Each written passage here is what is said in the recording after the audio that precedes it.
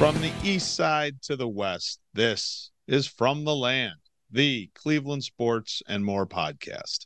I'm your host, Jason Gerber, and tonight we are a day late recovering from our annual buddy trip, but we are ready to talk about champion Guardians, winning Browns, NFL Week 3, baseball history in the making, and our favorite casual topic over a round of drinks, urban planning. I am joined tonight by two of the best ever. My co-hosts, Phil Danko and Chuck Rambaldo, are here. Fellas, scale of 1 to 5. 1 being 87% broken, 5 being functioning but not loving it. How are you feeling the day after our yearly trip ended? I'm toward a 5. I benefited from a very short commute back home, so I was already detoxing only 25 minutes after leaving our location this year. So I'm a 5. I'm functioning. Yeah, I'm a 5. Yesterday was a little rough. Today was back to it, man. I wanted to take today off. Didn't work out for me, so went to work, came home, the babies and the kids, and I'll do the baby after this. So I'm a 5. I'm a 5 too. I feel like I'm doing A-okay considering what I've been through. Why don't we go ahead and get started? We'll stay at home, starting with our Guardians week cap, recapping the last week for the Cleveland Guardians. And man, that escalated quickly. The Guards are now under investigation by the City of Cleveland Homicide Division because they murdered everyone this week, winning their final game against the Twins, sweeping the White Sox, and then sweeping the Rangers to finish the week on a 7-game winning streak, 86-77 on the year, and now champions of the American League Central Division. Between September 9th and today, the Guards were 16-2. They played a total of 168 innings during that span and didn't have a single day off. Their run differential during that time was plus 37. In 13 of those games, they held opponents to 4 runs or less. What the hell did we just watch for the last 17 days? We watched the Defu Guards is what we watched, right? I mean, they just dominated. They absolutely dominated. You alluded to that September 9th day. I think on that day, we started the day a game and a half above the White Sox and the Twins. And then we rattled off 16 out of 18 wins, and we're double digits ahead now. Yeah, they just dominated everyone in front of them. And hey, I'll go back to this young team full of talent. Let them play every day. Let them play every day. They just keep rolling. I watched something I didn't fully expect, even with how well they were playing. I didn't think they would separate this much this quickly, but mostly what I watched was really good, fun, enjoyable baseball from a young baseball team that I didn't expect. This was the perfect time for it. And I think it was the first time this season we really saw the offense and the defense both do what they are capable of doing, or maybe exceed what they are capable of doing, because it really was dominant during that time. It was just, we're going to score more runs no matter what. Our pitching is going to keep us in every single game. And I think the only game they lost by any significant margin was that White Sox game where Hunter Gaddis pitched and gave up all those home runs. It was like 8-2. The other game they lost, I think, was 3-0 to the Twins.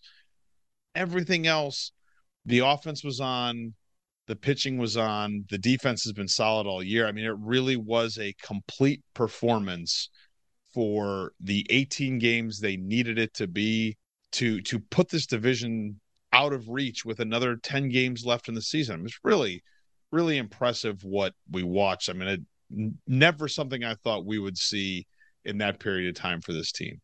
Scale of 1 to 5. 1 being a 3-pound teacup Chihuahua, 5 being my 100-pound yellow lab Gus. How much dog shit should Elvis Andrus eat for his guards will crumble comment a couple weeks ago? Your dog's 100 pounds? That's the 5? Yeah. Yeah. I would go a little further and do like the Beast from Sandbox. Yeah. Like that amount of dog shit is what he should eat, man.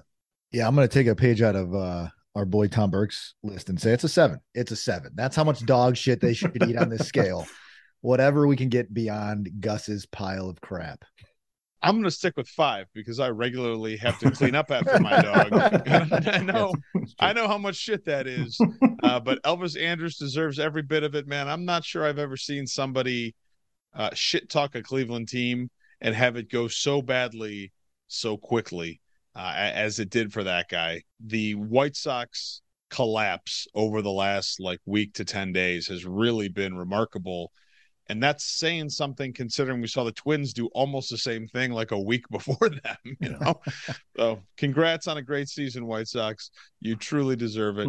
Let's move on to our MVG, our most valuable guard for the week.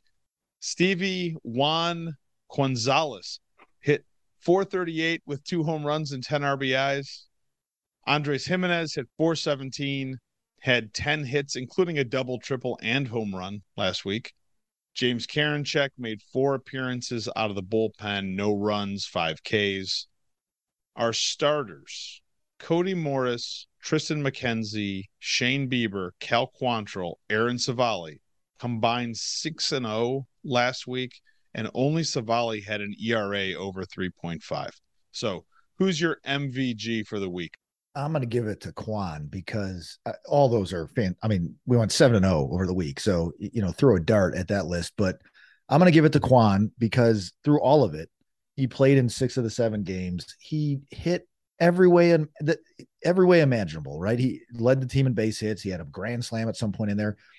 I dug a little deeper. He struck out one time all week. And that's phenomenal. I mean, I don't know, maybe you guys did, but I hadn't even heard of that guy before he got called up this season. If he doesn't win Rookie of the Year this year, he better be in the conversation of the finalists. That's for sure. Because that's the kind of season he's having. They're all really great options, but I'm with Phil here because anytime you get that kind of production out of a leadoff hitter, had 10 or more RBIs, that's more than Ramirez or Naylor or anybody else, I think, in the lineup over this run. So a guy who gets on base, a guy who doesn't strike out, and a guy who showed some power. I mean, he had a leadoff guy who looks like he weighs 140 pounds at a grand slam. So I'm giving it to Quan. I like that Phil has finally convinced you of the value of a leadoff hitter, right. Chuck. It's taken all. Soon taking 25 years, but he's finally got you. He's finally got you. I couldn't do it personally, but I think Juan maybe got into the Rookie of the Year conversation with that grand slam. I think that was a big enough moment to kind of clinch the division, even though they had already gotten it because the White Sox suck so bad. But I think that might be the moment that puts him in the conversation that he should have been in for the entire second half of the season. I'm giving it to the starters. Just an amazing job this week. Amazing considering the burden of that schedule of having to play every day, coming off another week where you had played every day, plus a double header, throw in those extra inning games that came to. You needed the starting pitching to eat innings and pitch well, and a lot of those guys did. And that was very valuable to winning 7 straight games. On to next week. Guards come home for the rest of the regular season. They have 3 games against the Rays starting on Tuesday, and then the first 3 of 6 straight against the Royals to close out the season. Now that they've won the division, and that's already locked up, how should the Guards be managing the next 6 games? That's a good question. I think most of those guys should still play. I don't know if they're playing every day. You can rest a few everyday starters here and there, but as much as I say they play too much baseball, I think they're thriving on playing too much baseball. Plus, I think the Rays series, especially because that might be who they're matched up with in the playoffs if it falls that way, and they have the second best ERA in the AL. So once you get to Kansas City, okay, whatever you got to do to get through those games. But I assume most of those guys keep playing. They've done it all year, so why not just keep going? I think the team's so young. I think you keep throwing the majority of them out there, but maybe every game or every other game, you give some of the guys that could use a day off or a couple days off in a row, depending on how that schedule pans out, like a Ramirez or a Naylor. You sit them a bit and let some of these other young guys come in and play. And, even Quan's an everyday guy, right? But he didn't play every game in the last week. So, all right, you pick a game that makes sense to where he sits. But in the course of the next week, guys like Quan and Jimenez and Rosario, they get maybe 1 game off, where maybe you get away with Naylor and Ramirez missing a game or 2, depending on how they're feeling. Naylor, not because he's old, but because he's beat up, right? Guy, get him a bit of a rest. Maybe he DHs. That might be an off day, although he tends to get hurt more when he's hitting than in the field. But Something like that. I think that's how it goes. I just feel like, hey, thank God we have Tito doing this because he's going to manage it the right way. Yeah, I think the trick is to try to find them some rest without disrupting like their normal flow, and not disrupting what you've been doing all season long. Because I'm not a fan of, the NFL teams that bench their starters for the final week of the year because the playoffs are coming and they've already locked up their spot or something like that. I think these guys need to play and they need to stay in their rhythm. There's guys who should get spot days off, and maybe if by the end of next week you've rotated every guy into a day or two off randomly throughout the process or throughout these last 2 weeks, that's pretty good. I would try to rest the bullpen is about the only thing I would do, because we've seen what happens when a bullpen gets too tired in the playoffs. I mean, really think that's what happened in 2016. And so I'd like to see those guys get their rest. It feels like this is a great opportunity to throw Brian Shaw every day. And just to give Henches some rest, give Karinchak some rest. Clase might need a little bit of a break, man. He has not been as sharp the last couple weeks as he was most of the season. So a little bit of that kind of stuff, but no major changes heading into the playoffs, and still keep trying to win these games as we head to that playoff push. And that's going to be really excited. I'm looking forward to next week when we can finally start talking about who it's going to be and how they might match up with them. That's going to be a lot of fun for our American League Central Division champion Cleveland fucking Guardians, baby. Yeah. All right, well, leaving the Guards on a high note, let's move on to Skid Marks, the Brown and Orange Road to the Super Bowl, our weekly look at the Cleveland Browns. And before we get to the success they had on the field, we'll start with expressing our best possible wishes to Myles Garrett and the passenger with him in a car accident today. So far, it appears everybody is going to be okay, but that it could have been much worse. And it's certainly bigger than anything that happens on the field. So our condolences, our best wishes, our hopes for a speedy and healthy recovery for anything that happened to Myles and his passenger in that accident today. What was happening on the field last week for the Browns was not too shabby. Browns played the Steelers on Thursday night last week and came out with, I don't know, let's call it a nice win over their biggest rival, 29-17. Browns are 2-1, tied for first in the AFC North after that win. Defense, good news, bad news. No soul-crushing, game-costing broken coverages, and they only gave up 17 points. But they didn't put the game away until the final play. They lost Anthony Walker for the season. Taven Bryan and JOK were both hurt, not sure yet what their status will be. And now Garrett is very rightfully a question mark for this coming week and maybe beyond that. So with all of that and what you saw during the game against the Steelers, what would you say is the state of the Browns defense right now? Questionable with all of that. Although I will say when Walker got hurt early in the second half, Phillips and Taki stepped up. They played well. They played fast. Phillips is the heir apparent to Walker's position, and he gets playing time anyway. He gets rotated in, but he looked pretty good the rest of that game. So, you can't sustain this many injuries on any side of the ball and feel like, oh, you're not going to skip a beat, because you start to get thin pretty quick. So I say questionable because I feel like the secondary made a step forward. There was no room to step backwards, but they made a step forward in that game. And now we got to see, like, you got some injuries in the front seven, so to speak, of that defense, and can some young guys step in and step up? They're a work in progress, even barring the injuries that happened. It seems like they fixed a lot of those communication issues, and also seemed like they're playing a little more man than zone in the secondary. But, either they looked really good or the Steelers are really bad. And it might be that the Steelers offensively aren't that great, but I'm pretty sure they were like 1 for 9 on third downs. So the defense was doing something right. And now that you're moving on to next week, those injuries, how deep is this questionable or work in progress defense? I thought they played a lot better even when they didn't get to Trubisky. They had one sack maybe. Mm-hmm. But again, it's hard to judge against that Steeler team because they have weapons, but maybe Trubisky just isn't the dude for that offense. I don't know. So I take it as a step in the right direction for him. I would say the defense is improving, but it's limited. I think we saw the same thing with the game this week, was that secondary played a lot more man than zone. But in the NFL, if you're one dimensional on defense, you're in big trouble. Like, they have to be able to play zone too. They can't just play man the rest of the year. I think there's a lot of reason to be happy with what they did. I mean, listen, they won the game. They held the Steelers to only 3 points in the second half.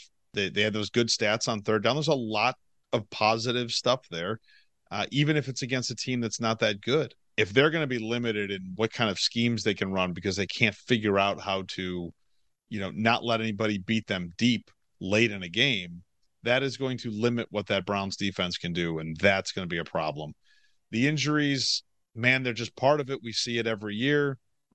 I do think that Walker going down really, really hurts, but I think they've got depth there. I think they've got depth at that position, and they're going to be able to fill his shoes, so to speak, for the rest of this season. But never good to be talking about injuries this early on, especially the season-ending kind. Tell me something good, Chuck. Well, there's a lot to look at on offense, I guess, from a good perspective, that Brissett now threw to 2 receivers for most of the game instead of 1, like he did in the second and the first game. Njoku was mixed in to the offense really well with a touchdown and 9 grabs. That's huge. So I like the fact that Brissett spread the ball, and I say spread the ball around because he literally threw to somebody other than Armani Cooper in this game. It seemed like whatever the Browns wanted to do from a running standpoint, they did. Especially Nick Chubb, man. Like, I read a lot of the quotes from the Steeler players, and it seemed like their game plan was to stop Nick Chubb, and they're like, he did whatever he wanted, and we were just dominated physically. That's what your main, or at least in my mind, our main rival was saying. We were dominated physically. So that's what I take away, that the Browns did exactly what they wanted to do against what, even with Watt out, a pretty good defense. It's just funny for me for 2 reasons. First, this is the second week in a row Chuck has called him Armani Cooper. What? Oh, I'm sorry. His name's Amari. Armani. I like Armani better. That's for a cologne Armani, right? Like Armani. No. Armani was the limo driver in the original Die Hard. Of course it was. Bruce Willis. And the other thing is Chuck did all the good things, Phil. This is like, he burked you. Like when Burke used to just name all the good players and leave you with nobody to talk about. This was a lot of fun. I got something. I got another good thing, because everything Chuck said is exactly right, and he just picked it right off my list. But there's one. This is my good thing. Brissett looks to be in command of this offense. For what he is and what we need him to be. He used his tight ends, he used his wide receivers, and he used his 2 running backs for the second week in a row. And it looked like they were moving the ball pretty well, most of the game. I know it was slow going in the first half. I think halftime score was 14-13, something like that. So, it was a weird kind of, not a true weather game, but there were some elements there too. But he was moving the team down the field, and he looks to be in command of whatever chunk of the offense that Stefanski has given Jacoby Brissett to command. And I think that makes me feel better about the next 8 games, because we have no choice but to hope Brissett is in command of this offense. Can we start calling him Armani Brissett? We could. Anybody? Dolce and Gabbana Brissett? I don't know. Every week. I'll switch it up. Might be Cool Water. Yeah. Cooper next time. Cool Water Cooper is actually a great nickname. Sounds pretty good. Yeah, I know. I like that. We have stumbled upon something tonight. This is fantastic. My good thing was Brissett as well. Just a pro on and off the field. And I'm a guy who, I've said before, I was a Baker fan. I thought the Browns could win games with that guy. I don't think it was fair how he was judged last year because he was hurt. But there's something really nice about watching consistent, solid quarterback play that never makes you yell at your television. And then a guy who never creates an issue in a post-game interview. Just goes up there, says the things that need to be said, says the right things, whatever you want to call it, doesn't create any noise, just goes about his business, and has won them 2 out of the first 3 games, and cannot be blamed for losing the one that they did. Brissett is something good, and I agree, Phil, it's really nice to be able to relax a little bit and just kind of enjoy this for, the next 8 games and hope that it continues to turn out well for this team. Let's move on to our most valuable Brown, And we'll start with Jacoby Brissett, 21 for 31, 220 yards, 2 TDs, no picks. Next one, Nick the MVP Chubb, 23 carries, 113 yards, 1 touchdown. Next one, Amari Cooper, 7 receptions for 101 yards. Last one, because I feel like you got to find somebody on defense. Jacob Phillips stepped in, got 7 tackles and a sack after Walker went out. I actually think I have someone that you didn't mention. All right, good deal. Yeah. Did you mention the Chief? Was Njoku on your list? He was not. No. I want to give it to him because I think so many times we go the other way with this guy, and you're just like, geez, you're not living up to expectations. And he set a career best, again, not the highest bar, but he set a career best in receptions before halftime with 7. And he had only 2 more in the second half, but he was targeted 10 times and caught 9 balls. He became that tight end to where it looked like Brissett just get the ball in his hands and let him lower his shoulder and gain another 5 yards, or throw the ball 7 to 9 feet off the ground where only he is going to catch it in the back of the end zone. So it was a tandem there with Brissett and Njoku, but I'll give him my most valuable guard because I think that tight end position we needed that this week and we got it. Yeah, if I hadn't felt the need to be fair and put somebody from the defense on the list, Njoku obviously would have been the next guy. Would have been the next guy. I don't blame you. All your choices were fantastic. I could have just rattled them all off right back to you. They were all great. Cool water. What do you got? I'm for all the reasons I said earlier, I'm going with Nick Chubb again. 113 yards, by the way. 102 of those yards were after contact. So that's ridiculous. Right. So averaged almost 5 yards a carry, had a touchdown again. They tried to stop him and could not. So he's my MVP. Yeah, I think we might need to just start naming this award after him. Right. Instead of the most valuable Brown, we'll be like, okay, who's Nick Chubb for this week? He is what makes that offense run. And you can't stop him. And he seems to get better every game. And he was great on Thursday night for the Browns. So he gets my MVP as well. Moving on to next week, Browns on the road to Atlanta to play the 1-2 Falcons. And the Falcons may be better than we think. They've had close losses to the Saints and the Rams, and they beat the Seahawks last week. So preseason, we all picked the Browns to win. Anybody want to change? Nope. No. I'm not going to change these. I still don't think they're any better than we thought they were. With that, fellas, why don't we close out our skid mark segment? We'll take our first break. We'll come back out on the road, talk some more NFL.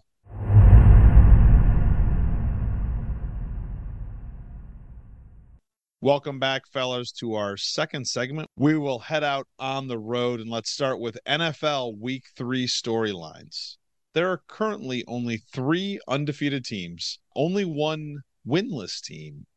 Everybody else in the NFL is 2-2 or 1-2. Is the league really this even, or will the dominant teams show their dominance and the shitty teams show their shittiness as the season moves on? Yes. Yeah. Cream rises to the top, shit sinks to the bottom. So yeah, you're absolutely right. Still really early in the season. Yeah, I agree. This season, it's a long season, and the good teams will find themselves with good records, and everyone else is going to regress toward the mean in the middle of the line or beyond it. Some like the Giants, who are flirting with being undefeated here, they could rattle off 7 or 8 losses in a row. So I agree with you guys when it comes to the AFC, because I think there are some really, really good teams. I think we just know the Chiefs and the Bills are awesome. And the Dolphins might be awesome too. And, and to be fair, maybe the Ravens are in the mix there too, because they're starting to play really well too. I mean, at least offensively, they look really good. So I think the AFC will separate. But in the NFC, I don't know if I see that much separation. I don't know.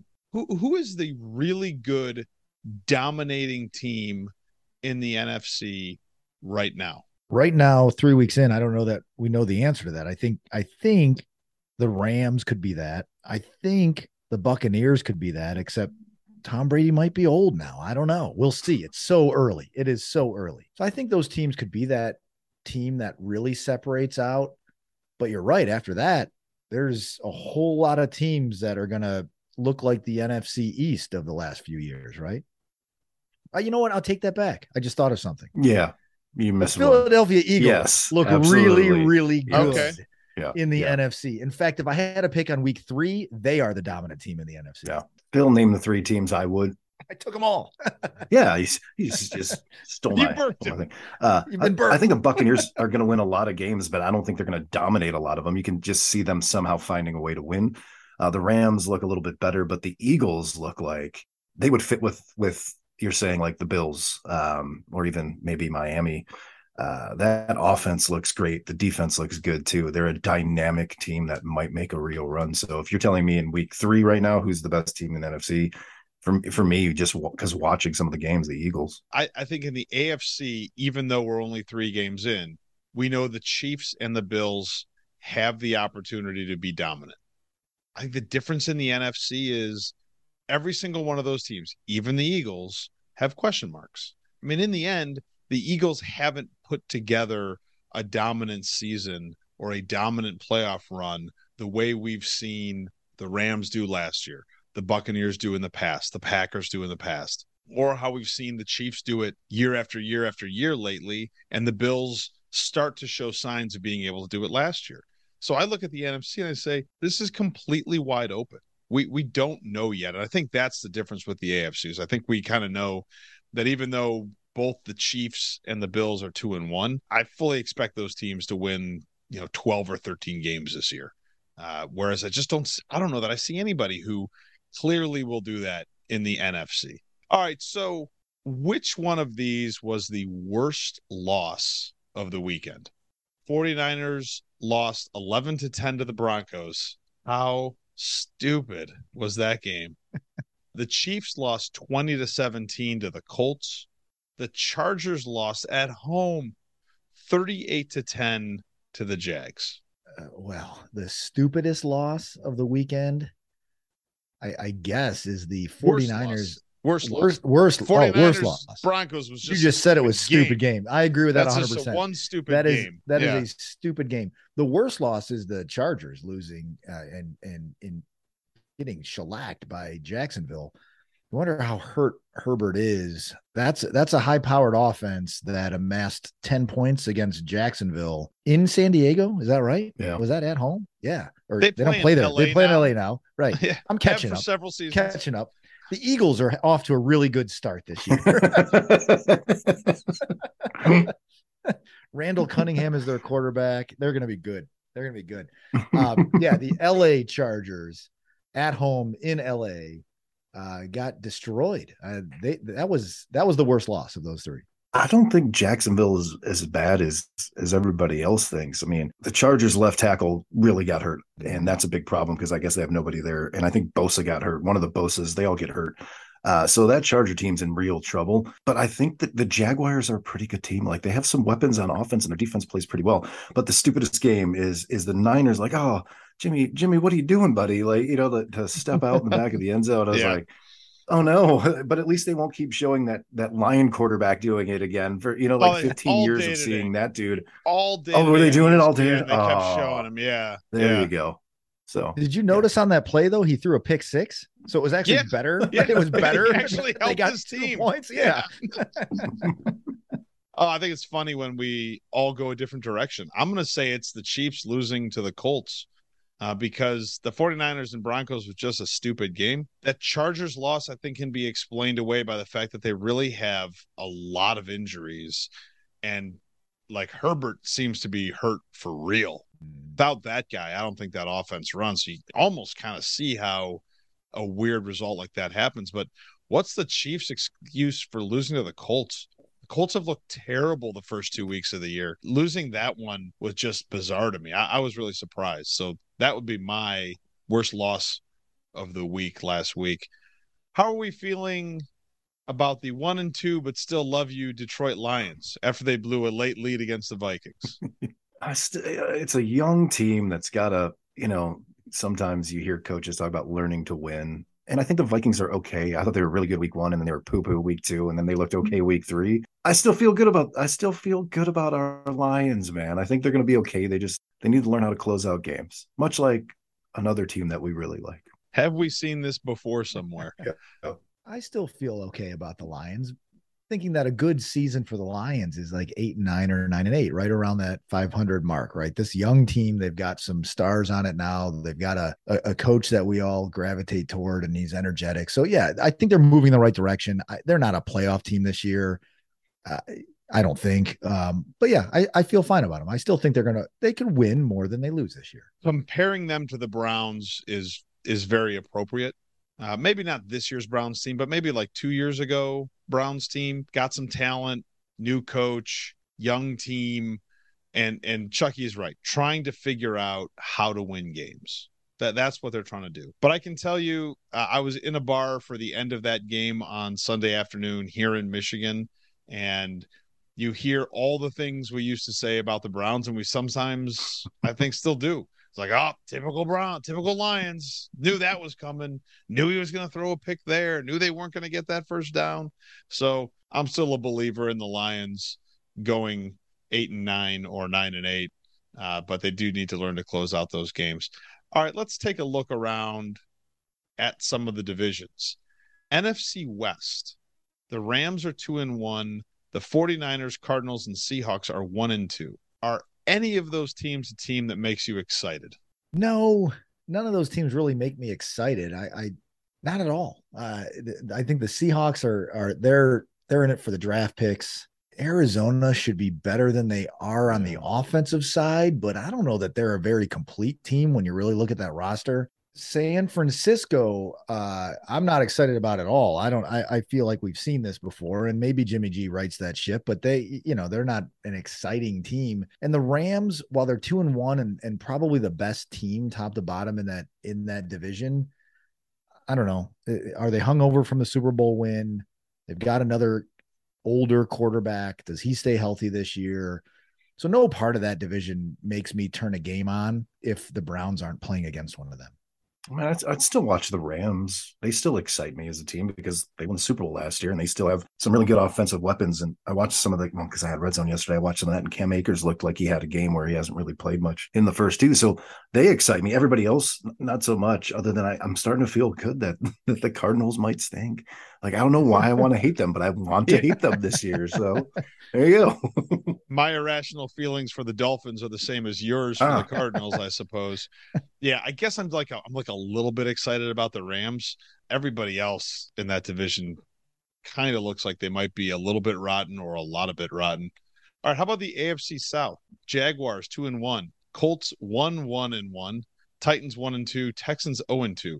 Is this division being won with a losing record? No. The Colts, I think, were banged up defensively early on, so maybe they got some of their players back, and that's why they played the Chiefs pretty well. I think. I expect the Colts to be the best team in that division. However, if Jacksonville continues, that excites me. If a team that isn't, well, I take that back. They're good like every 7 years. They make some sort of run, or they become a trendy, sexy pick. But if they put it together with young talent, I'm excited to watch that. I don't think the division is won with a losing record. Jacksonville, correct me if I'm wrong, Jacksonville has had a solid defense in the last few years, right? Like that has been the strength of their team. So if some of these offensive playmakers are starting to come in their own against, behind a Trevor Lawrence, that could be the team that gets the 11 wins this year and wins that division. The only one that could compete with them is this Colts team, and that really comes down to how healthy that team is.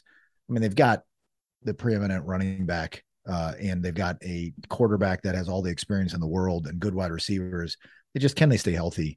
And can they get healthier if they're banged up right now as the season goes on before they find themselves too many ties behind Jacksonville? Man, I think are we discounting the Titans because they haven't looked great early? Like, they're a team that's always kind of been there at the end, and they make a run at the end. I guess I feel really bad about their quarterback play this year. Unless they teach Henry how to throw the ball too. Like, it's almost like what their quarterback play is not great. Yeah, I think the warranty might be up on Tannehill at the end of last season, and that's kind of why I don't trust Matt Ryan at this stage in his career to lead a team to a winning record or to a division title. I think that warranty might be up on him too. And I don't know if you can count on the Jags to put it all together this year and have a winning record. That's why I think somebody might win this at 8-9. We'll see. All right, AFC North, real quick. Ravens 2-1. They get the Bills next week. Are the Ravens winning that game? That's a good game. I'm going to say no. I think the Bills are probably pretty pissed off coming out of their last game. While they are two very good teams, I should say, I think the Bills get that one. That's going to be a great showdown between two quarterbacks that are really two of the top guys in the AFC right now. Where's that game at? Do you know? Is it in Buffalo? I'm sorry, man. I didn't look. I think the Ravens have scored more points than any team in the AFC. That offense looks fantastic. The defense not as strong as we've seen in years past. And Buffalo's dealing with injuries. Toss up, but I'm hoping the Bills. Phil might be a little bit right there. They might feel wronged by what happened in Miami, so maybe they take care of business. Yeah, I think the Bills take that one too. All right, Bengals 1-2. They get the Dolphins next week. The Bengals winning? It's a quick turnaround, right? I think that's Thursday night. I think it's a Thursday night game. I think it is. Yeah. No, I think your favorite AFC team, other than the Browns, I think the Dolphins are going to win that game. The Bengals are losing it. Yep, Dolphins win that one. All right, I think the Bengals are winning that one. Not just because I hate the Dolphins, but because I hate the Dolphins. All right, Steelers 1-2. They get the Jets next week. The Steelers winning? Yeah, I think we're the only one in our division that's going to lose to the Jets as this season. Each team gets to play them once, and we will end up being the only one to lose to them the way we lost to them. So yeah, I give that to the Steelers. Same. Yeah, I think the Steelers get a win. I don't think so. Joe Flacco is the 5th rated quarterback in the AFC based on yards thrown for this season. I think he gets it done against that Steelers defense. All right, that's enough NFL. Let's move on, talk a little bit of baseball, talk some home runs. Albert Pujols got to 700. Babe Ruth had 714.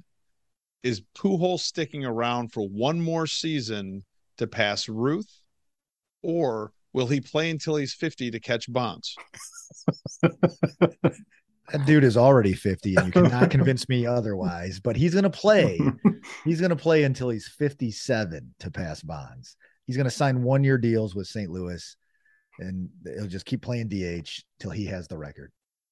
Chuck, what do you think? You think he'll stick around for another year to catch the Babe? I think, yeah, because I don't know if it's to catch the Babe, but I think he's a productive guy who's hit a lot of home runs, and why not bring him back if he's still swinging it? Like, it's a good year to go out if he wanted to. Either way, yeah. I think he plays another year just because he was really productive this year. It wasn't like he hit 140 and 5 home runs, so why not? If you can hit 20 home runs in the major leagues, you should play the next season to see if, even if you tail off a little bit, you might hit 15. You're still going to be a productive bat. All right, Aaron Judge is still at 60 with 10 games to go. That includes tonight's game. Still seems like he's going to get to his 61. If the season ended today, Judge would sort of win the Triple Crown in the American League by leading the league in average home runs and RBIs. He is alone in the lead for home runs and RBIs. He's tied for first with average. That's why I would say, he'd only sort of win it. What's more impressive, 61 or the Triple Crown? And let me give you some context. Triple Crown, it's happened 10 times in the American League since 1901, but only once since 1967. Only 5 players ever have hit more than 60 home runs: Ruth, Bonds, Maris, McGuire, and Sosa. Only 2 of those guys, Bonds and Maris, did it without steroids. So what's more impressive, 61 home runs or the Triple Crown? That's right, I said it. I said it.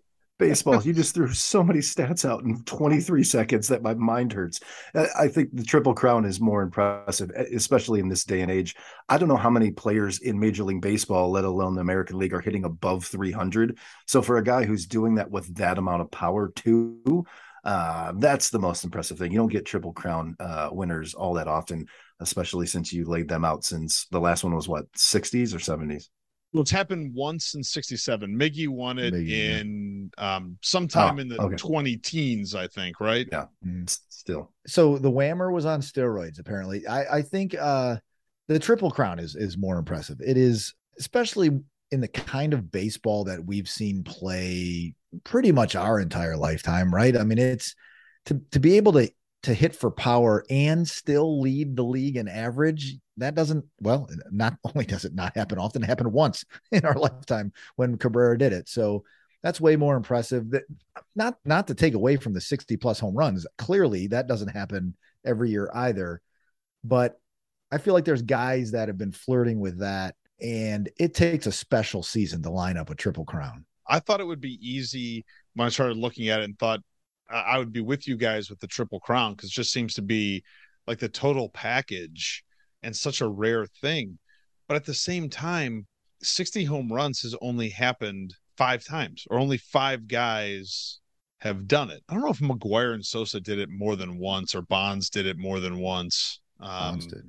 I think Bonds did. Yeah, Bonds must have, sure. But for only 5 dudes ever to do it, that's pretty crazy. Like, that means it is in the course of baseball history. I think it's more rare than the Triple Crown. Yeah, but since 1967, only 2 dudes have done the Triple Crown, and before that, people were winning the Triple Crown with like 14 home runs. So that's true. There's that. True. And there is it is a much different way of playing baseball now. Even this season, the home runs, I think, are probably down around the league, except for a guy like Judge, who's putting up such big numbers. So, yeah, I get it. There's a lot of different ways to look at it from that perspective of what was it like in 1903 to win the Triple Crown, with 1 home run and, that guy got all the way around the bases. What do we call that? and we go all the way to the fact that Babe Ruth never had to hit off of 3 different pitchers in a single game, but Aaron Judge has to be ready to hit off of 3 or 4 different guys in a game, depending on the situation, the way things have changed with pitching. Again, it's one of those things that's really hard to compare them. I'm going to say it's a tie. 61 home runs and the Triple Crown are exactly as impressive. And if I don't know if Judge does both this year, I guess that makes him the greatest hitter of all time.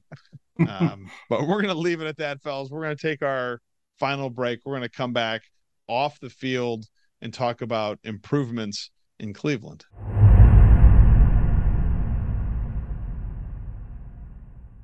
Welcome back, fellas, to our final segment. We'll head off the field for From the Land, Waterways and Walkways, our look at current affairs in urban planning. Perhaps the topic we are most unqualified for of all the things we've ever discussed off the field. But it came to mind for this week because last week, Cleveland mayor and recent high school graduate Justin Bibb announced the beginning of a search for a consultant team to develop a people-oriented development plan that would give Clevelanders new access to 14 miles of the North Coast Line in Cleveland. Anyone in Cleveland knows the coast of Lake Erie downtown is underutilized, or is at least not really user-friendly for most of the greater Cleveland population. 78% of the Lake Erie shoreline, about 23.5 miles, is rendered inaccessible by private property, rail lines, highways, and of course, Tom Burke Lakefront Airport. Also, the coast of Lake Erie is not the only waterfront at issue. There's a lot of waterfront along the Cuyahoga River in downtown Cleveland as well. I think it's big news that, again, somebody's trying to kind of take that area on the north edge of town, on the lake, and develop it for more uses for people. And I think that would be a great thing for the city if it could actually get done. I think that in part because of places I have been with downtowns with good waterfronts and what they have done with it that maybe Cleveland doesn't. And so I wanted to try to get an idea of maybe some of these spots you guys have been in. Chicago has a great lakefront and a well-developed riverfront throughout its downtown. San Antonio has a famous waterway and river walk there. Pittsburgh does pretty well with 3 rivers. San Francisco, Miami, like South Beach. What are these getting right that we aren't? It's comparable to where I live here in Erie. It's a much smaller version of Cleveland, but industry was built on those waterfronts a very long time ago. Not only, especially here, like the tear down and the cleanup, they've torn down a lot of stuff on our bayfront here, but they can't build on it because the soil samples are so polluted so deep that they have to wait a certain amount of time, or the amount to clean that soil is ungodly. I assume some of that happens there in Cleveland too. But what have those cities gotten right? Most of them that you mentioned are all bigger than Cleveland. San Antonio's bigger, Miami's bigger, Pittsburgh's probably comparable. I still think they've done a lot right. Being there this weekend and seeing, not that we were close to the water, but how the neighborhood we were in has changed since I lived in Cleveland. It seemed far more vibrant. And I'm a big believer that if you pump a lot of money into your bayfront, into your lakefront, the money moves back towards downtown. It seems that what happened with Cleveland when they redid the flats. It's happened here in Erie when they did the Bayfront. Now it's kind of moving back downtown. They're giving most of the city a facelift. So I don't know what those cities have got right, other than they have a bigger population and probably more forward-thinking people in a position that said whatever it was 5 years ago or 10 years ago, hey, let's hire a consulting group to go, what are we doing wrong? And how can we get more access to these waterways, whether it's art districts or restaurant bars or whatever it is, and watch that become more accessible to a population that's been kept away from it, except if there was a shitty stadium down there. I think you're right that Pittsburgh is comparable. Oklahoma City also has a river walk that's been pretty well developed, and I don't think that's a city that's too much bigger than Cleveland. So I'm not sure I agree that it's the size necessarily. I do agree with the part about better decision making and maybe more forward thinking. I agree with that take. I was thinking Pittsburgh was the easiest comp there, but as I think about these cities, and even when you threw Oklahoma City in there, I've been to most, if not all of them, other than Oklahoma City. And Cleveland is moving, I think, in the right direction here with the combination of downtown residents. That's a big deal. Chicago, there's a ton. San Antonio, there's a ton. Like those other, San Francisco, there's a ton. Cleveland struggled with that for a long, long time. There was a mass exodus from living within the confines of the city, like downtown, even before we were born, and it stayed that way. You know, it's the greater metropolitan area that makes them even a medium-sized city, right? If they just look at the inhabitants of Cleveland City itself, it's not that big, but that's changed a little bit. And maybe that goes hand in hand with a young leader too. Now that, 18-year-old Mayor Bibb is in charge, he's going to be a little bit more forward thinking, and maybe his peers are the folks that are like, all right, listen, I want this urban lifestyle. I want to live downtown. I want to work downtown. I want there to be parks and access to other things downtown, as opposed to this suburban kind of sprawl we've experienced in Northeast Ohio, where it just goes as far as you can, east and west and south. And it could be, who's going downtown if you're living 45 minutes southeast or west of town. So that's changing a little bit. So maybe the comp there is Pittsburgh. I'm not sure. Chuck would probably know better than me. I'm not sure how much. Is there a youth movement in Pittsburgh? Is there, more residents downtown Pittsburgh? They get away a little bit. They have less waterfront to deal with. They've got some rivers. We got a gigantic lake, but so we're like a mini version of Chicago. That's a bigger, exactly. That's a bigger asset. We should that's what I mean. We should be doing way more than them by having that. Well, that's what I mean. Like they might have gotten this wave ahead of us and there was just less of area for them to develop. So they've done a better job with it. And here we are finally looking at, can we get money? And that's been the problem in Cleveland is, can we get money? Can we get that combined with the youth movement of residents of downtown Cleveland and then a young forward thinking leader? In my experience of those cities that I listed, most of which I have been to, I think San Antonio is the only one that I hadn't been to, is that there was a plan very clearly at some point to get that population to the water as much as possible. We're going to put restaurants there. We're going to put housing there. We're going to put beaches in. The city of Chicago made a decision at some point early in its history to guarantee public access to that beach on the north side of town. And it's one of the most unique beaches I think you can go to in America, that it's right there at the edge of the city. It's crazy that they have that, but it's a huge draw. And it's that type of thing that brings the people into the downtown and keeps them there when they're young and even when they're not, because it's a great environment to live in. I just think you want to get to water, and you got to figure out ways to put people on the water and give them a chance to live on the water, because I think that just naturally as human beings, we like that. I enjoy myself much more living in Michigan with access to Lake Michigan than I did living in a desert in Las Vegas with access to no water anywhere. Got to find a way to do that. And I agree with what you guys are saying about Ohio City, where we were this past weekend for the trip. It's not that far from getting to the river.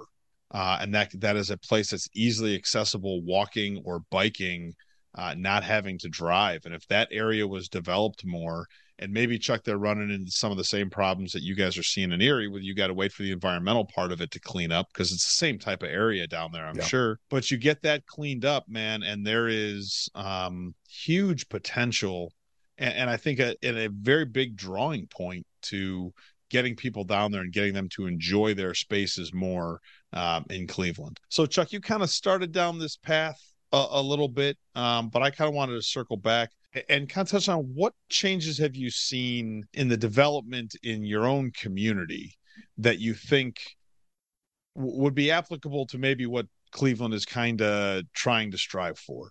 I know that, you and I both live outside of Cleveland, but Danko, you haven't been a downtown resident ever. Right. I don't think so. You live in a growing part of that area as well, out in the Willoughby area. So what do you think you've seen there that maybe works there and would work in a larger community like Cleveland too? I guess where I live in this area it's a pretty wide variety mix of people in both age, socioeconomic background, also, which is great. Like, all that's good. I don't know that I could take anything from this near East Side suburb and directly relate it to what they should be doing in Cleveland. I think what they should really be doing in Cleveland is things like we discussed, like get waterfront land to be attractive to not just the young residents in the high rises in downtown Cleveland, but the people like us that I'm a 20-minute drive from downtown. I mean, that's nothing, right? So 20-minute drive. I want to go down there and go to a park on the water, or a beach on the water, or something that's I can spend a day doing and stay downtown. And that doesn't exist quite yet in terms of the green space, I guess, or a beach space, that kind of thing. I mean, they're there. We saw a little bit of it this weekend. I mean, that whole walkway that Gerbs, you and I were on from Merwin's Wharf, that's all Metro Parks. So you see more and more Metro Parks involvement.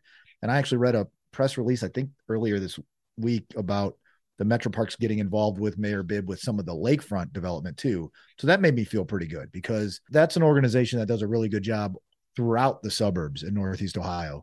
So if they start putting some park space, but still usable space for other things, restaurants, bars, they could do both, as we saw at Merwin's Wharf. They combine the two things. That would be helpful in downtown. Chuck, what about you? You talked about it already, about some of the changes you've seen in Erie in the 50 years that you've been there.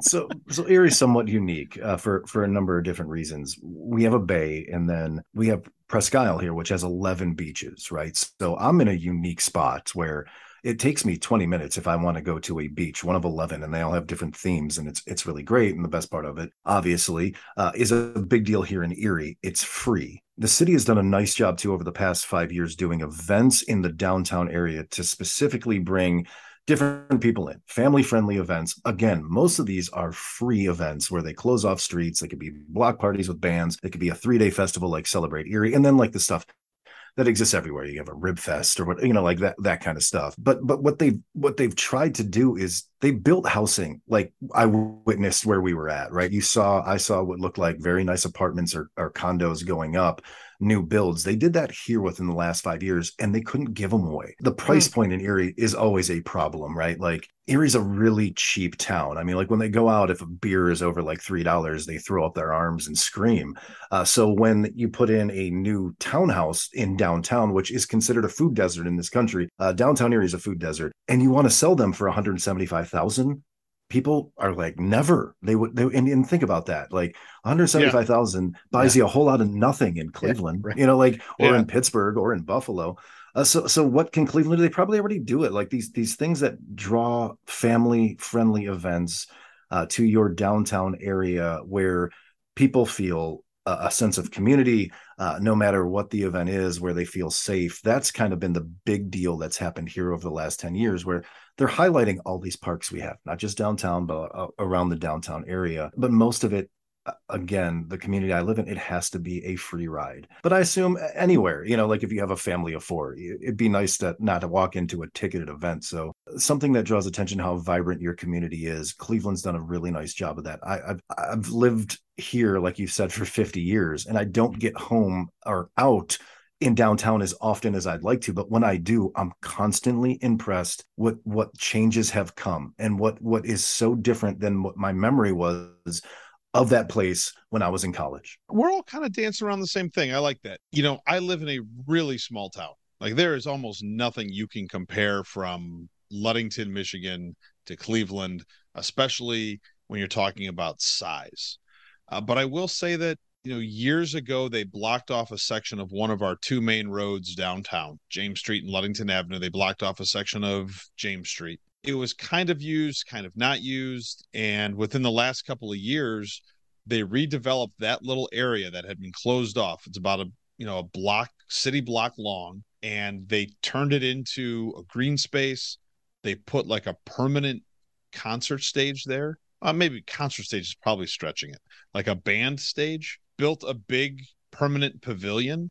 And now they host events down there all summer long when there's tourists here. There's live music every Thursday night out there. And like you said, Chuck, it's all free. You just walk down there. We have a social district where you can get a drink at a bar and leave and walk down the street. So you can grab a drink and go sit outside during the summer and watch the music. And they'll have like a farmer's market, and they do Oktoberfest and some of the bigger events down there and stuff like that too. It's that green community space, man. That again, I think kind of is what Phil is saying he's looking for. It kind of lends itself to those free events that you're seeing success with in your town, and I'm certainly seeing it there in our town as something that has really worked well. And so I think that idea of gathering place where you can have these type of events that's on the water is going to be something I think is popular in Cleveland. So Mayor Bibb, there you go. You have now all of our ideas for what you can do in Cleveland. I hope it works, man. I love what I have seen change in Cleveland since it's been 20 years since I lived there permanently. I love the changes I've seen since then, and it certainly seems to me like it is headed in a much better direction than it was maybe when we were growing up. But talk about heading in a good direction. Why don't we talk about House of the Dragon for a little bit? Scale of 1 to 5. 1 being Afterbirth, 5 being Aegon in the window. Where was episode 6 on the discomfort scale? It's a tough scale. That's a really tough scale. Well, maybe it's a 5 only because, well, no, at least I didn't see Wang, so maybe that's why it's a 5. Like, I knew it was happening, but your scale is almost too complicated for me right now. I'm going to say it's a 5.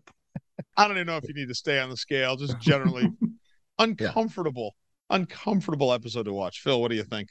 Yeah, I mean, your scale is going from uncomfortable to uncomfortable-er. So, I don't know where it falls on that scale, but it was an uncomfortable but a very good episode. There were a couple of those kind of sprinkled in each season of Game of Thrones, right? We're like, oh my gosh, there's a lot to take in here, and that's exactly how episode 6 felt. There was all of the birth stuff at the beginning, like sounds.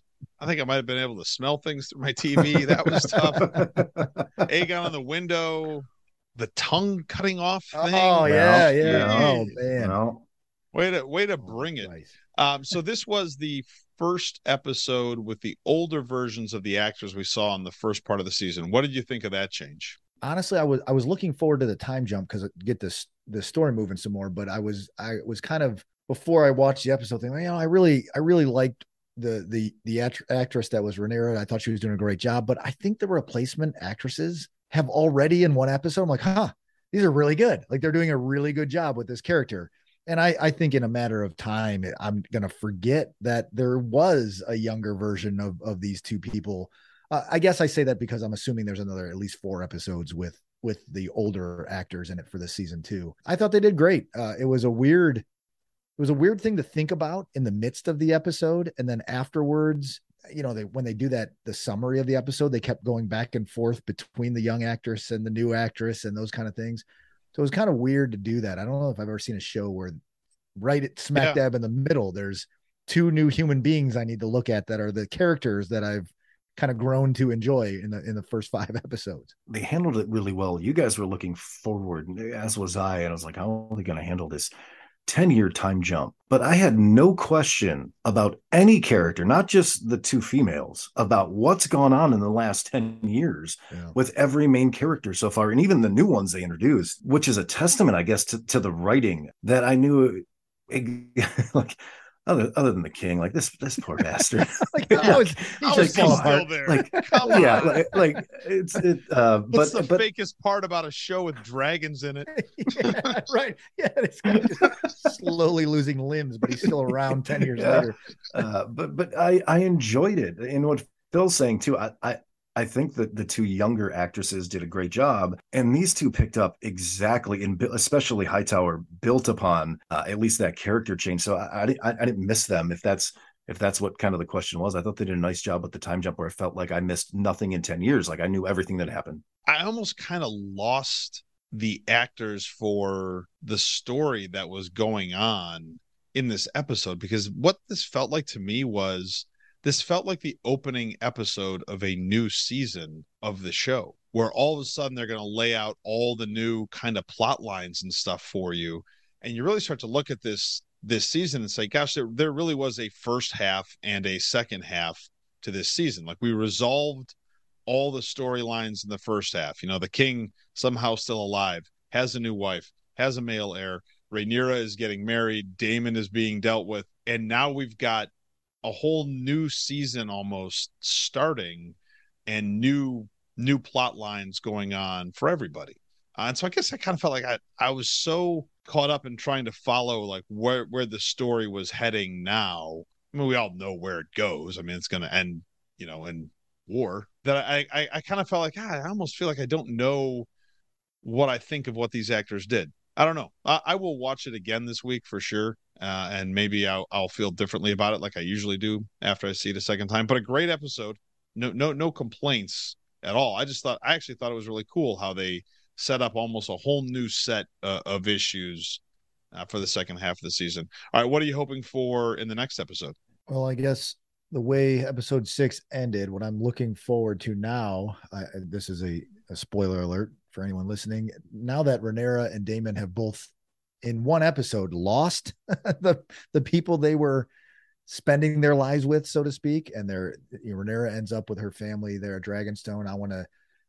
This is where I feel like, all right, we're going to circle right back to those 2, Daemon and Rhaenyra.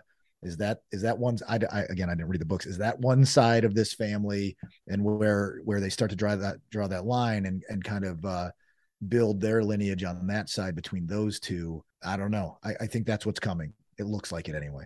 Yeah, it seems like it's been a tough 10 years for Rhaenyra, but kind of, I don't want to say deserved, but she's always, like, she's a born leader, but she can't play the political end of it. And it's been her downfall to how last episode ended.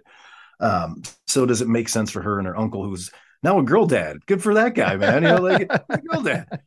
For them to, like you're seeing these battle lines drawn. So what I'm looking forward to is the Hand's son. What is his name? Is it Lars or something like that? Like I don't know if there's a bigger right now than that guy, except for, like like what happened. They gave us a awful lot in that episode, and I don't know if we're focusing on the wrong characters by saying what's going to go on with Daemon, and like they're going to be there at some point, but to see how like a guy kills his dad and his brother. Is it Aragon? Is that the oldest son? How do you pronounce his the guy masturbating in the Aegon? Like where the other guy is like he's a massive and I don't know how that guy is supposed to be in charge of anything. So I'm interested to see now, like, especially with the guy from The Replacements laying in wait for 10 years. That's what I want to see, how he returns and kind of takes over the Hand. I'm assuming, again, that's what it looks like. And reinforcing his daughter's position, who really is in charge. It's not the king anymore. It's her. What I'm looking forward to is King Viserys. He really is trying to keep things from getting ugly. Like he's so happy when he thinks that they're going to like kind of like make up and marry their families and solve this problem that has been created. He's doing so much to keep the realm together, and everybody's a huge pain in his ass. And he can't keep up with it. His body's falling apart. I'd like to see if he's got like one move left in him. I don't think that he does, but I appreciate his effort. Real quick, worst fantasy league ever. Gerber trade report. I was not able to complete a trade this week. I offered Miller, Josh Allen, Ezekiel Elliott, and my kicker, my third round pick for next year as well, for Derrick Henry and his kicker. Miller wanted to make the trade, but we couldn't figure out how to do it on the app, so it didn't work out. Who's your MVFP, your most valuable fantasy player for the week? My MVFP is Devontae Smith, had 169 yards of receiving and 1 touchdown, nearly 32 points, sitting squarely on my bench, which makes me believe that he's the kind of player I need on my team. I benched him for this game, and he still came out and delivered. It's me. I am my most valuable player this week because in a torrential downpour, knowing that Justin Herbert may not play, I did actually alter my lineup and put Derek Carr as my starter. So not that he had a great game, but the fact that I was paying attention enough this week to make that change, I am my most valuable player. I'm going to give it to Josh Allen, who took the possible trade rumors like a true pro, still came out and performed, put up 80. That is the kind of guy we need leading us until next week when I try to unload him and fix what I think are bigger problems in my lineup. But boys, we are out of time. I am out of questions for now. And we just did the whole show without mentioning that the NFL announced it was replacing the Pro Bowl with a week-long skills challenge. With that news that even bad things can get worse, I hope you guys have a great week. And let's get together and do this again real soon. Absolutely. Whiz Bang's back, baby. It's gonna I was about to say there's a flag football event. Oh, baby, we're getting the band back together.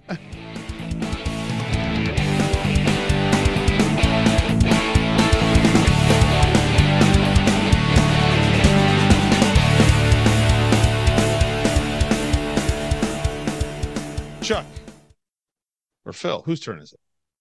If you want Chuck to take them all again, go. No, Chuck. I won't.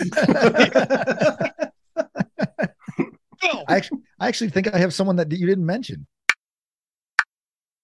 And let's start with week 3 storylines. There are currently only did I just say week 3? Did I mention that we're going to be talking about the NFL? Why don't we start again? Clearly we'll do that in the AFC. Clearly we'll do that in the NFC. About halfway through our last segment, like I started to feel like really like sick, like the flu or something like that coming on. Like your eyeballs hurt. My eyeballs started to hurt tonight. That usually means I'm getting something. I'm coming down like I'm in a weakened state probably from this weekend, and like some bug has gotten me like right now. So this is going to be this is like my Jordan flu game. This is the second time I've had one of those. Just keep it going. Feed you the ball. Yeah. Worst loss of the year. I'm sorry. Worst loss of the week last week. Team that makes you excited. Whose turn is it? I can't remember. Yours. Yeah.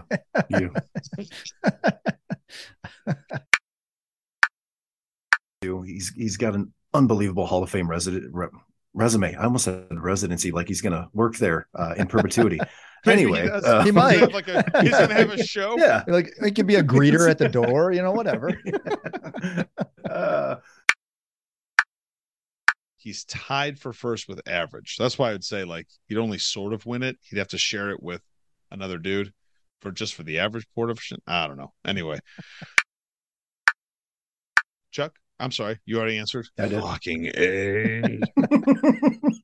How many Cheel patches do you have on right now? No, I have none. That's the problem. Yeah. In a larger community like Cleveland too. Chuck, he went to you first. Sorry. No, I went to Phil first. I meant to go to Phil. Fucking A. You combine them both, us both in that. So We got It's a all right. cool Chill. That's better than Chunt. Yeah. Chuck and Phil together. Yeah. Chill. That's pretty Chill. good. That is good. Did you guys hear Herb Street actually used the word chunt on accident in the call of the game? Great. Yeah, he's like Chunt's running really well. And he's like, oh, excuse me, I mean Chubb. I'm like, no, you meant that. All right, I can answer that question if you like. I would. Um, But boys, we are out of time. I am out of questions. I am out of questions for now. And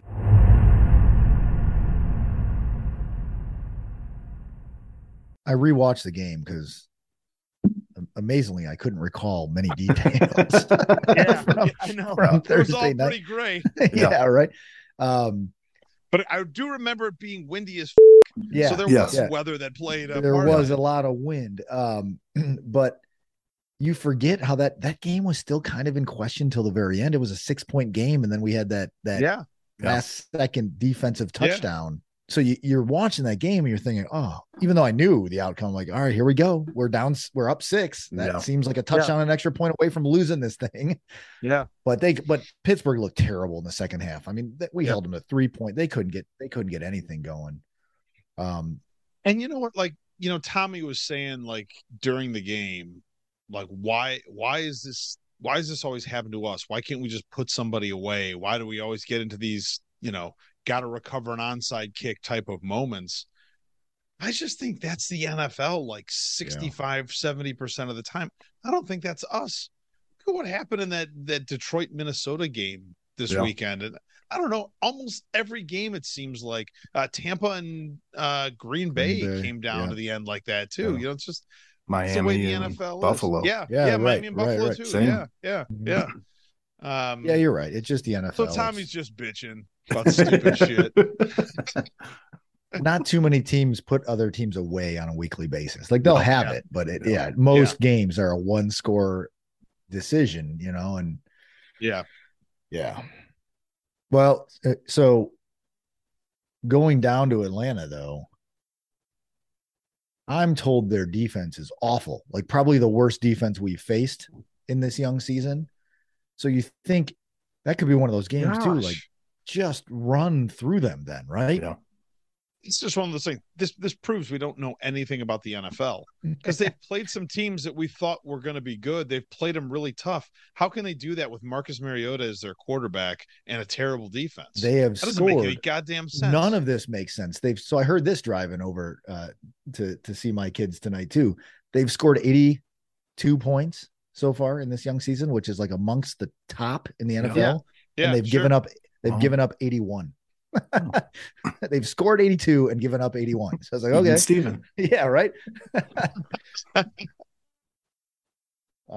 So who knows? I think a big. I don't mind Phillips being out there in linebacker. I think a big deal this week is JOK okay. Yeah. Hey, that works out pretty well. Is JOK okay? That should be a segment, because that's the kind of linebacker we need out there against a Mariota kind of offense, right? Where there's a lot of movement and that kind of stuff. Mariota type of offense. Yeah. He's going to run more than he throws. There is no such thing, man. Well, that's what I'm saying. He's going to run. I don't want to see Marcus Mariota like running eight yards downfield on every other play. No. Like I feel like I'm watching 2 Mariota offenses right now in this Monday Night Football game. What's the score? Is it They've still exploded. 6-3? The scoring has exploded. 6. It's 13-13. 13-13. I missed the explosion. Oh my goodness. Yeah.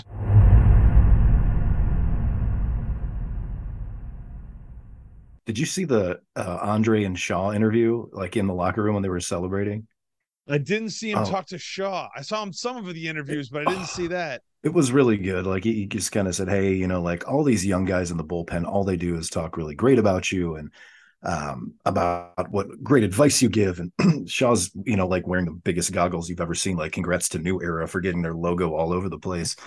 Yeah. But he was just like, what do you think? And he said, well, when I came up, I had guys who were great mentors and they did that for me. And I'm just kind of trying to do the same thing and leaving the game better than I found it. And he said, but I'm not going to be around forever. I only have like 7 to 10 more years of this. So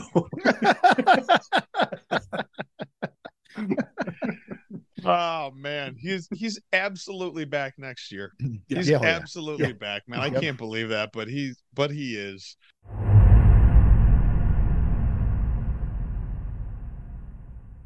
I think you have to be in the NFL to play in the game. I don't think you we're sure? all allowed to just go. We have an NFL sponsored championship to our name, though. It was a championship. We should be able to get in that. NFL sponsored. That is loose with the language. No. That year was NFL sponsored when we won the whole thing. Well, it's not like they were sponsoring us. They sponsored the tournament that we paid to play in. Semantics. And we won it. I don't see where your problem with this is. Why aren't we playing flag football against the NFL players? Oh, man. You don't see the problem with that? How much fun would that be? I could see several problems with that. Well, they can't tackle us.